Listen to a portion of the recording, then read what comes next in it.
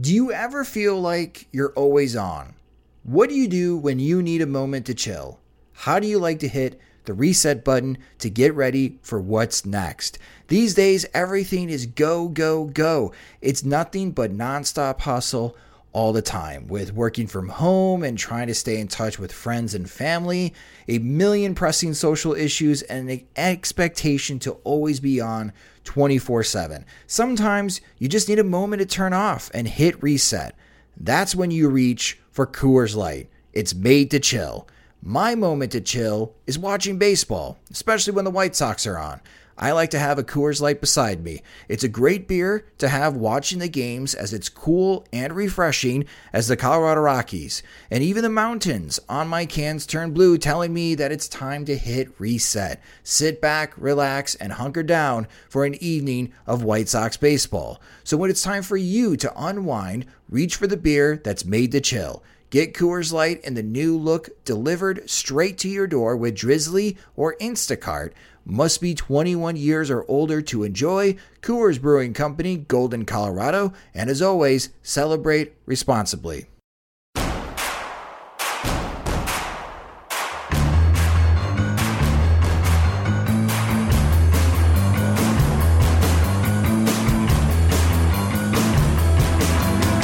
From your favorite source for Chicago White Sox talk, delivering news, interviews, analysis, and more. This is the Sox Machine Podcast with your hosts, Jim Margulis and Josh Nelson. Thanks, Rob, and welcome to Sox Machine Live. I'm your host, Josh Nelson, and it's Wednesday, June 20th, 2018, as the Chicago White Sox today were blown out of the water against the Cleveland Indians, losing 12-0 as everything went wrong today, and those warm, fuzzy feelings of watching the White Sox start the month of June 8-6 have vanished, as the team has now lost 7 straight games. On this episode, we'll recap the Indians series and take a look at the White Sox upcoming 4-game series against the Oakland Athletics. Plus, Chris Getz, the White Sox director of player development, will be announcing minor league promotions tomorrow morning. We'll take our crack at making some guesses on who will be promoted where. Joining me is the managing editor of SoxMachine.com and the co-host of the podcast, it's Jim Margulis. And hello, Jim. How's the bathroom remodeling project coming along? Let's go back to that again. Yeah, it's got a side splash that was on back order that just showed up, and have some under sink organizers that I'll need to shim up because the tracks don't quite clear the lip of the vanity. So I got some work ahead of me still, but at least the bathroom is functional, and yeah, that's it on my end. Wow, you have a vanity. That's nice. I read somewhere that a bathroom tile trend is matte tiles instead of glossy. Yeah, I have not had to touch the tile, fortunately, although if I replace the vanity, it's tiled around the vanity. So oh, that's basically, interesting. if I were try to do anything with that, I'd have to redo the floor. So I'm avoiding that, sticking with what's already there. It's in pretty good shape. So it's tiled from the floor? Well, I mean, it's tiled around the vanity. So the vanity is basically encased by tile. Oh, wow. Wow. Well, that's bathroom remodeling home improvements part of the show. I hope you like it, because this podcast may just become home improvement in the second half of 2018. We're kidding, of course. The White Sox are 24-49. That's hard to say with a straight face without chuckling, because, as you mentioned before, Jim, it's either you could laugh at how things are going or you can cry. The White Sox are now 11-25 against AL Central opponents. That's by far the worst record out of all American League Central teams in the division. They are 8-13 in June, which pretty much kisses my hope goodbye that they would finish the month with a 500 record. And Ronaldo Lopez, Jim, didn't have a good day. He only lasted 4 1/3 innings, allowing 6 hits, 5 runs, 4 of them were earned. He walked 4 and he struck out 6. And Lopez gave up a 3-run homer to Jose Ramirez in the first inning. After the game, when the reporters spoke with him, this is what Lopez had to say. For me, we're not having these kinds of performances because we're young. For me, it's about intensity, for us to play the way we know we can play the game, to keep working and grinding. It's unacceptable for us to look the way we look today. Nobody's happy about the way we look today. Honestly, we look like clowns out there, starting with me. but I know we can do better. It's just a matter of us to keep grinding, improving, and working hard. Well, Jim, the clowns are as part of the statement sticks out, and I like that. I kind of have to agree with Lopez, even though it's a bit harsh. Never want to say that the team is playing like clowns out there, but sometimes that they do, and they do make silly mistakes. But from our perspective, this is a rebuild. This is a part of the learning process for us fans, and probably more importantly, the White Sox front office to understand on who is going to be worthwhile to invest in and to keep around when the next winning team comes around. However, it wasn't long ago when Jose Abreu voiced his frustration, and then it was James Shields, and now it's the young gun, Reynaldo Lopez. And while the front office does voice patience with top prospects because they have a plan, and that plan is tanking until the moment is right where they can capitalize on young talent at a controlled cost, and us fans have bought into that plan. But the players in the current White Sox roster obviously are trying to win every day. And when you have a 24-49 record and you've lost 7 straight games and you lose the way that you do today, it's obviously okay for them to be very upset and very frustrated on how things are going, because for players like Lopez, I think the White Sox believe he's going to be part of the next winning team. But Lopez is playing with teammates who will not be on that club and in many ways are detrimental to the team's chances of winning today.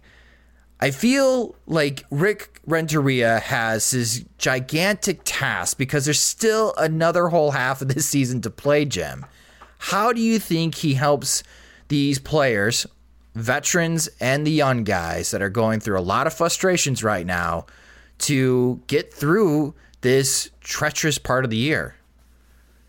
Well, I imagine there's not really a lot he can do roster-wise. He's basically has to deal with the players he's given, and when he has an outfield of, I kind of mapped it out. It's like Plan C, Plan E, and Plan F in the outfield at one time. God. Yeah. It's really tough, and it's not for lack of trying. It's for a lack of, I think, one, it's a lack of talent, and then there's some sloppiness comes in, and it kind of, watching the game on Sunday, I was there with my dad, and my dad said they're basically getting bullied. That's basically how he kind of phrased it. It's just, the teams come in here, in the Chicago as we were watching it there, and, they go to Cleveland, and just like they're licking their chops, and the White Sox come in because it's like, okay, we can make ourselves feel better by picking on these guys who are less than us. And then that's kind of how it feels watching them, just because it's like sometimes they get beat up. Sometimes they are made to beat up themselves by, basically taking their own fists and punching them with them, because it's, mistakes they shouldn't be making. Like in the first inning, it was kind of everything. It was Lopez walking guy. It was Moncada making an error on a rather routine play. And then it's a homer to Jose Ramirez, who's, so that's a matter of, kind of not lack of execution, a lack of just, whether you want to call it talent, whether you want to call it inexperience, whether you just want to call it inconsistency, whatever it is, that shows up, and then it's, just getting beat up by better players. So that's basically what the White Sox are dealing with, and on a team scale until, the reinforcements show up. And, right now we're really only talking about Eloy Jimenez in that conversation because Michael Kopech's off to another rough start.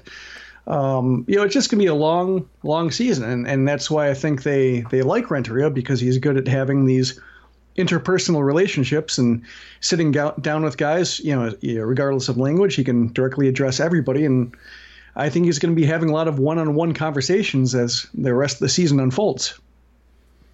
I just wouldn't want his job right now. I mean, this is painful because he's been forced, and we talked about the last couple of weeks, in order to have a competent defensive outfield, he's been forced to play someone like Trace Thompson, who can't have a batting average higher than 120, it seems like. And he struck out in his pinch hit performance today. That might be his last at-bat with the White Sox because, again, Avi is close to being ready, and he's part of the rehab stint today. I believe he's DHing tonight for the Charlotte Knights instead of playing out in the field.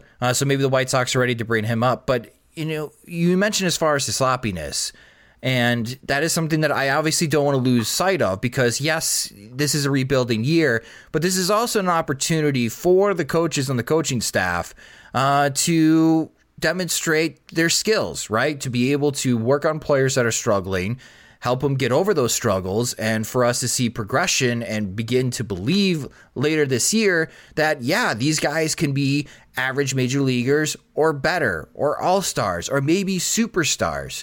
So when you look at that sloppiness and you make mention of that, is Rick Renteria and the coaching staff doing a good enough job to help limit the sloppiness?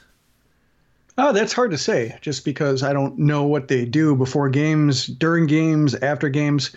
I would say a point against them is Moncada's defense, because that's taken a step back this year, and he kind of looks like he's battling what Tim Anderson battled early in the year, where he's letting play. It's a weird combination. And when you watch him, his body language is pretty relaxed, but at the same time, he seems to rush the moment where the ball hits his glove. That's the point when he starts to either try to position his body for a throw or think about the throw ahead and perhaps getting the lead runner and having to make a quick turn, and never looks the ball into the glove. And Anderson had the same problem where it looked like the game was speeding up on him. So with Moncada, I think it's a matter of just kind of almost being a little too relaxed approaching the ball. And then when he tries to make a play, he does it too quick and the ball just clinks off his glove. So, I mean, that's kind of a weird problem, and maybe the White Sox can resolve that, or maybe maybe the Nick Madrigal question is a lot easier in a couple of years when you're talking about who to switch from positions. But on the other hand, today and also I would say over the last several games, Daniel Palka has looked a little bit better in right field. I know he's been working hard with Daryl Boston on his reads, doing a lot of pregame work. He made a nice running catch on the warning track. He made the catch a couple days ago, and I think maybe it was last night, where he kind of had to angle his body in the warning track. It was the one that Joe Mauer hit over his head early in the year that he got completely lost on. He corrected himself in that play, angled his body better, took a better route. And so he seems to be making some strides, or at the very least that he doesn't have, he's starting to rack up some games on the disaster site board. It's been so long without an accident. So, he's made some strides. So, it's a learning process in a lot of regards. And I think some guys are better than others, and perhaps with Palka, it's a fairly clean slate for him overall, being a young major leaguer getting some run, versus Moncada, who's had some ups and downs, and maybe there is a bit of a toll being taken on him. And that's something that Renteria has to address, either with pregame work, postgame work. Maybe when Leury Garcia comes back, there's a time to give him a couple days off in a row just to allow him to reset. Although he is hitting better, so. Perhaps that's not the best idea. You just have to let him work through the defensive stuff. I'm glad you mentioned Daniel Palka, because that is a good example of the White Sox coaching staff coaching up a player. Because, he did make that great catch on the warning track last night. And I was shocked. I was shocked that he made that type of play, but he has been looking better. I haven't looked at his defensive metrics as of late, Jim. I don't know if they are improving. But the eye test says that Daniel Palka is looking better. I'm not worried, because obviously the players are going to get frustrated, and I think this frustrated quotes that we're going to hear from the clubhouse is just going to continue into the second half. And I admire that these guys have the passion and the drive that they want to win today. It's just a very unique viewpoint as a fan and somebody, for us, we podcast, we write about these guys almost every single day, Jim. It's almost like watching characters in a play that we've seen before, and we know how this ends, but they don't. And they're trying to change the story. And here they are now, 25 games below 500, and they haven't even reached 25 wins on the season. You mentioned the June record that they were 8-6. Yeah. They won 8 games in April. They won 8 games in May. Have they used their allotted win total? I really hope not, Jim, because there's like 7 more games in this month, right? 4 against Oakland, 3 against Minnesota, 2 against Texas. There's 9 more games in this month. I don't know. 16-game losing streak. Jim, let's not go there. Let's not go there. I do think that they'll win some games against Oakland. We'll get to that in a moment. But it's one thing when it's Jose Abreu, and it's another when it's James Shields. These guys are veterans, and honestly, if they want to win this year and go chase that coveted World Series reign, they have to join other teams, because obviously it's not happening with the Chicago White Sox this year, and it's probably not going to happen next year either, unless they get the stroke of luck like a team like the Atlanta Braves have gotten this year. But when the young guys voice it, I'm going to be paying attention to see how Rick Renteria handles this. He always says the right things, and he just looks like that warm personality that you can gravitate to, that he'll tell you that everything is okay, that there will be brighter days ahead. Just wondering on how the young guys are going to be handling this as we get into July and August. And if this type of play continues, who else is going to start voicing their frustration? I think the key with Lopez is that, at least he included himself. And I think that's probably, a key distinction for young guys to make, this might be their first time kind of admitting team-wide fault or trying to motivate the team through words that he did. I'm a big fan of the word clowns. It's one, an insult, but it's also inherently, it's soft enough to where it's not like vulgar and anybody can say it, but it's also like when you get there, it feels like old man griping and something an old man would say around a kid when he doesn't want to use harsher language. Yep. What are these clowns doing? But the fact that he made sure to, if he didn't single out anybody and included himself, I think, that's probably, at the very least, good training in that regard. And that might be Jose Abreu rubbing off on the younger players, because that's something that Abreu has done in the past, where he may voice his frustration, but then he points at himself and says, I'm not doing enough to help with the team winning games. But I agree with you. It's great to see that from Ronaldo Lopez. This is a very, very tough task for Rick Renteria. Again, I would not want his job trying to coach this particular roster and still get through a whole second half of the season. And hopefully there are brighter days ahead for the Chicago White Sox. I want to talk through a game situation. Now, we haven't talked through game situations just because, well, the White Sox aren't winning a whole lot of games.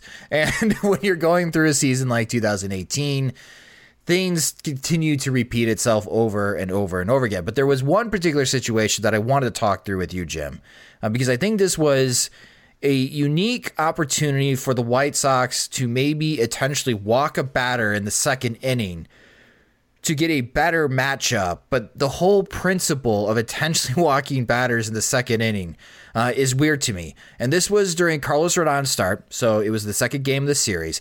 Rodon had already gave up 2 runs. He was having difficulty with command. Omar Narvaez was having difficulty blocking pitches for Rodon. And with Francisco Lindor coming to the plate, Michael Brantley is on deck. Lindor, in his career against Rodon before that moment, was 5 for 21, hitting a couple home runs. Brantley was 2 for 14 with 4 strikeouts. Rodon was much better against Brantley during their career. So with runners on second or third and 2 outs, do you think the White Sox made the right call pitching to Lindor, or is this an opportunity where they could walk Lindor to load the bases and have Rodon take the better matchup for him against Michael Brantley? For a guy like Rodon, who's, he's shown the strikeout stuff, he's shown an ability to strike out anybody, and he's, has immense confidence in this stuff. Probably don't want, he's not going to be somebody who wants to pitch around many people. And also, when you factor in the control problems he was having, might not want to have the bases loaded just in case you have to pitch carefully to Brantley for whatever reason. He gets into a situation where, he falls behind 2-1. Do you have to pump in strikes or, risk walking in a run? So, given his talent level and given his control problems earlier in the inning, and maybe with the catcher behind the plate too, losing strikes that way, I don't mind having 2 opportunities to get a guy out. And, given the season, given the stakes, given Rodon working himself back into shape, I don't mind him trying to test himself by executing against very good hitters. Yeah, the conflict that I have is there's one part of me that when the White Sox are facing a team like the Indians, and if Renteria is still trying to manage the game to win, because obviously these players are trying to win the game, you do have to, at any opportunity, limit as much damage as possible. So there's part of me that says, walk Lindor, face the left-handed hitter that has a terrible time against Carlos Rodon, And I have faith that even with the bases loaded, Rodon is going to come through and get Brantley out. And even despite all his struggles that inning, it's only going to be a 2-1 ball game. But then the other part of me is, it's the second inning, Josh. Why would you ever intentionally walk someone in the second inning? Yeah, second inning in a rebuilding year. And I think when it comes to this kind of season where there aren't really stakes in terms of the meaning of one individual win, one individual loss, I'd rather see them err on the side of challenging their players, and especially their younger players, not having them, say if it's a favorable pitch count and, they're working in the seventh, they have a chance to complete the seventh. I don't mind them, assuming it's not a ridiculous pitch count. You're not going through the fourth time through the order against Jose Ramirez or one of the best hitters in the league. It's a decent challenge without an obvious answer. I like them erring on the side of seeing what they can do against players who are better than them, because, given the talent disparity, we're seeing that a lot. But at least there's, with a team on this, I guess, I guess their tendency to lose in the way they do. I don't mind them losing by getting beat by better players. I mind them losing, when they make all sorts of mistakes that just, open the floodgates. But, Francisco Lindor getting a 2-out hit is one of the more noble ways you can lose a game, I guess, to kind of use an odd adjective. Well, yeah, there's a difference between the White Sox getting swept by the Indians on the road, almost expected, and there's a difference getting swept by the Detroit Tigers at home. Yeah. I have a totally different feeling on how these three games played out than this past weekend's series went out. So that's a well-made point, Jim. Before we preview the upcoming 4-game weekend series against the Oakland Athletics, a quick word from our sponsor, SeatGeek.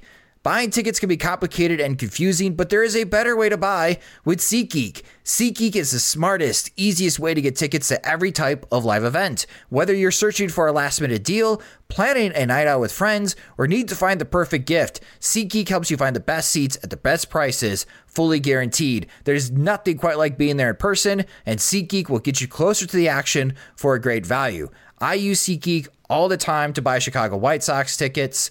As a matter of fact, I have tickets for the Jim Thome bobblehead day in August, and also for the series when the Angels come into town. Can't wait to see what Mike Trout will do against the White Sox if he continues his 14-WAR pace that he's currently on. But, there's a lot of reasons why I like SeatGeek. I don't like printing out my tickets. I like having the tickets on my phone, easy access into the stadium. I love their deal score because it tells me where I get the most bang for my buck buying tickets. And there's always great value as well from buying tickets on SeatGeek. For this upcoming weekend series, for example, against the A's on Friday night, tickets are just starting at $10. Same as Saturday afternoon at 1:10 p.m. Central Time. And for the Sunday game, tickets are as low as $8. And the best part is, for listeners of Sox Machine, you get to save in a couple of ways this month. One, if you've never used SeatGeek before, use promo code SOXMachine to save $20 off your first purchase. And if you have used SeatGeek before, use promo code MACHINE to get $10 off on all Major League Baseball purchases into the end of June. Again, that's MACHINE for $10 off on all purchases on Major League Baseball tickets in June, and $20 off to save off your first purchase by using promo code SOXMachine on SeatGeek.com or on the SeatGeek app. Now, for the 4-game series against the Oakland Athletics, the A's are 38-36. Unfortunately for them, that's only good enough for 4th place in the American League West, as they are 10.5 games behind the Houston Astros for first place. They would be faring a lot better and feeling probably better about themselves if they were in the American League Central, which they would easily be in 2nd place. And your pitching probables for this series, starting on Thursday at 7:10 p.m. Central Time. It is a old friend, Chris Bassitt, starting for the A's, going up against Lucas Giolito. On Friday, also 7:10 p.m. Central Time, it is Sean Manaea for the A's against James Shields. Saturday afternoon, it is Daniel Megden against Dylan Covey. And on Sunday afternoon, it is Paul Blackburn against Carlos Rodon. And Jim, like I mentioned, the A's are having a good year. They're 38-36. They're above 500, but they're so far away from sniffing out the postseason just because of how well the top teams are playing in the American League, including the Seattle Mariners. Looking into this 4-game series and how well the A's have been playing, Is there an opportunity here for the White Sox to snap out of this funk? I think there is, and it kind of reminds me a little bit of the Brewers series in that the starting pitching, Manaea is good, but when you look at the other guys, Bassett's been, really kind of thrown in there, and Mengden's had kind of an inconsistent season, and it's like the Brewers where they had starting pitching you could get to, and if you get to them early and avoid, say, them setting up their bullpen in the late innings, you can steal a win, and you have to avoid the homer with them because they can hit the ball at the park. It's not really a well-rounded offense, but they do hit with power, especially on the corners. So there's it's kind of a lopsided team in ways, not the most well-rounded. I noticed they're 13 for 26 stealing bases. They're by far they have the lowest stolen base total in the league. So they basically thump the ball and get pitching in bursts, but they have a 4-game win streak, but they lost 4 games in a row before that, and they seem to kind of fluctuate on both sides of 500 with these kind of bursts of competence followed by struggles, with some thinness in the roster. So the White Sox can get to them, and given how poorly they played and against Cleveland, and hoping that my 8-win theory isn't the one that prevails, I think there is an opportunity to kind of reset and maybe be an ordinary kind of below average and get a couple wins here. Yeah, because after the A's series, they have the day off on Monday, June 25th. Then they have a 3-game midweek series against the Minnesota Twins before heading on the road for the end of June, beginning of July, where they'll be heading to Arlington to face the Texas Rangers, and then a series against the Cincinnati Reds.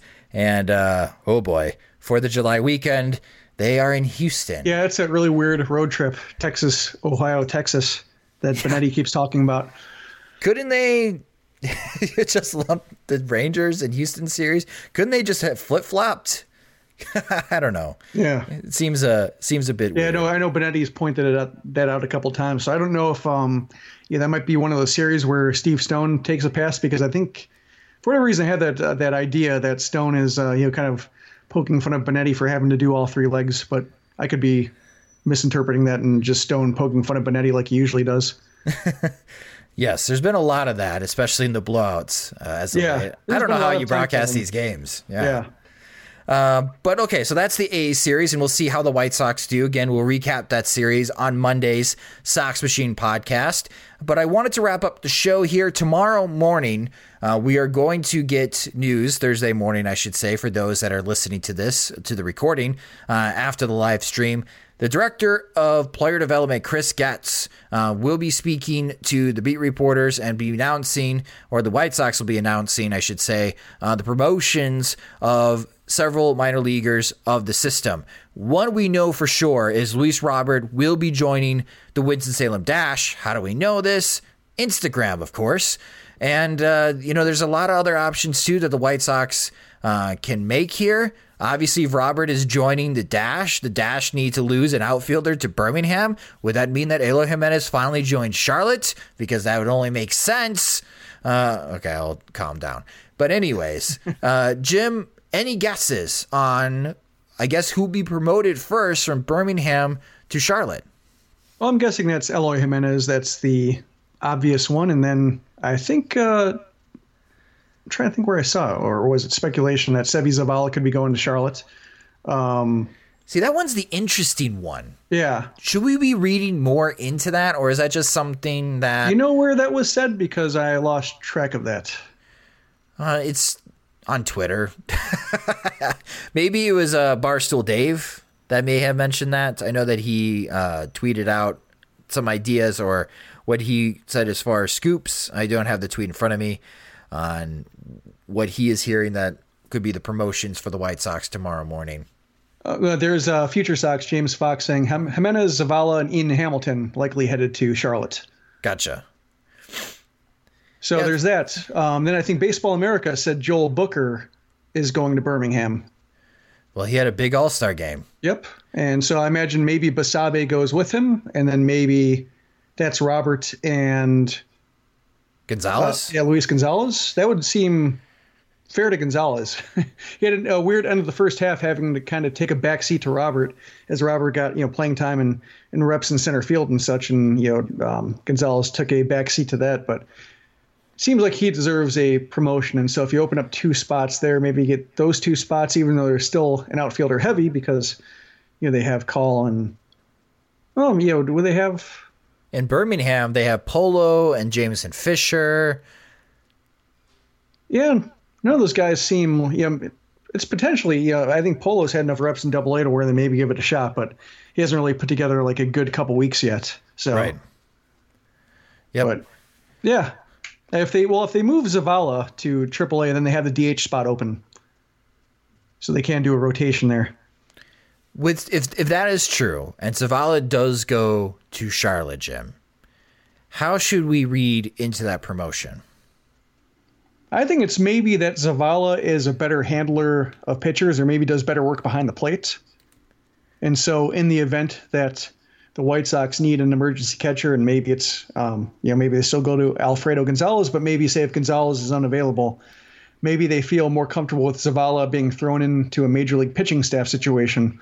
But I wouldn't say, that when it comes to long-term plans, that Collins is out of the running yet. I think, Collins' offense is ahead of Zavala's. But I think right now, if you're calling up a rookie catcher in an emergency situation, I think probably Zavala might be the guy they go to. And, they still have the rest of the year to, especially in Collins' case, he has the rest of the year to catch up. And then, it might be the same situation all over again next year where they're sharing time in Charlotte. But for the for the time being, this just gives them an opportunity to get pretty much everyday playing time behind the plate at separate levels in the event that they do have to reunite in Charlotte and have to split the time again.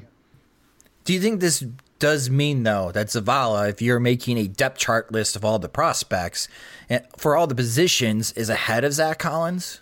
No, I mean, not in the big picture. I think just right now, immediately, yes, but I think it would be something that would be reevaluated over the remainder of the year. And if Collins' offense keeps up and he shows no signs of slowing down, and Zavala still has that, big strikeout tendency and not nearly as many walks, and maybe looks more exploitable than Collins, then it's probably worth weighing those factors, offense and defense, and seeing where they are. But I imagine this is just mainly because of his ability to handle pitchers and everyday playing time for 2 months before, assuming, Castillo's back and one of Kevin Smith or Omar Narvaez takes the backup, it'll be that situation all over again.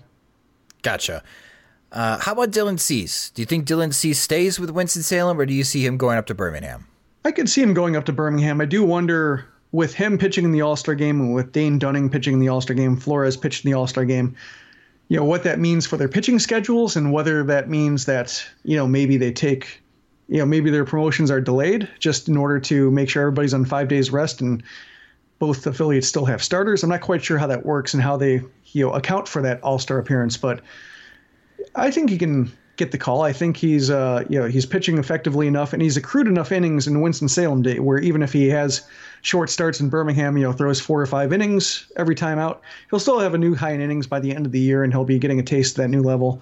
Flores will be the interesting one because he's been, maybe more effective than Cease when it comes to run prevention. He doesn't have the stuff, but he is, pitching. He is maximizing his stuff right now. Winston-Salem has an ability to work around the zone, and he can move his fastball around, has good secondary stuff. It's kind of a complete approach right now, even if he doesn't really pitch well over 90 with his fastball. I wonder if Birmingham would be a tougher adjustment for him, but right now I don't think Winston-Salem is showing him a whole lot. So it sounds like some expected ones, maybe some unexpected. I wasn't expecting Joel Booker to get promoted, but hey, he's had a terrific first half. Is he old for the level? Yeah, he's Carolina? 24. 24, okay. Yep. So makes sense, age-wise, to be in Birmingham. We'll see if he can continue that success, making the jump to Double-A. And yeah, it'll be fascinating if that does come to fruition, in which Seby Zavala joins the Charlotte Knights and not Zach Collins. I think he could go either way. I mean, the way that Collins has been hitting as of late, and maybe you would want Collins to start catching Michael Kopech, but at the same time, if you have Zavala go to Charlotte, just because if the White Sox do feel that in case of emergency, as you mentioned, Jim, they feel more comfortable that Seby Zavala can handle the situation and not Zach Collins. Zach Collins is working with, hopefully, some of the pitchers that the White Sox are counting on to be stalwarts in the rotation, like Alec Hansen and Dane Dunning, to continue to build that rapport. So it'll be interesting to see what the final promotions are, but it better be Eloy Jimenez to Charlotte. No, I'm sorry. I will calm down. I will not have an aneurysm if that does not happen. Maybe. But it's kind of, speaking of Kopech, he's retired 5 in a row, and it's kind of weird. I'm excited about that. Well, small gains, Jim. Yep. Take the positives whenever they come. And don't hold your breath, because you never know. An 8-6 June can suddenly become 8-13, just like that. Snap the finger. And hopefully it won't become a 16-game losing streak. I hope you are wrong about that. Anyways, that will do it for this edition of Sox Machine Live. Thank you guys for listening to the live stream on Mixer.com/Sox Machine, where this episode and all Sox Machine Lives, the recordings, are uploaded into the podcast feed the very next day. It'll be quite interesting to see where the promotions are and get your guys' thoughts on who gets promoted where, and reactions as well, not only from the White Sox themselves, but also other writers like Jim Callis, etc., because obviously this will play into top prospect lists. But we want to thank you for listening to this episode. Again, we'll talk to you guys on Monday, recapping the Oakland A's series, and if this is the first time that you have listened to a Sox Machine Live or Sox Machine podcast, you can subscribe to our shows in a variety of ways. One is through iTunes by going to the iTunes store and search Sox Machine to subscribe there. You can also listen to us in Spotify, the Google Play Music Store for Android smartphone users, and audioboom.com/Sox Machine. Sox Machine Live is a production of SoxMachine.com, your home for all things Chicago White Sox baseball. Alongside Jim Margulis, I'm Josh Nelson. Thanks for listening.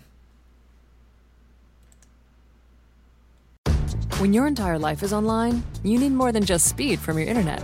Xfinity gives you reliable in-home Wi-Fi coverage, plus protection from Wi-Fi network threats. Go online, call 1-800-XFINITY, or visit a store today to learn more. Restrictions apply. Sugar Ray Leonard, Roberto Duran, Marvelous Marvin Hagler, and Thomas Hearns. Legends, whose four-way rivalry defined one of the greatest eras in boxing history. Relive their decade of dominance in the new Showtime sports documentary, The Kings, a 4-part series premiering Sunday, June 6th, only on Showtime.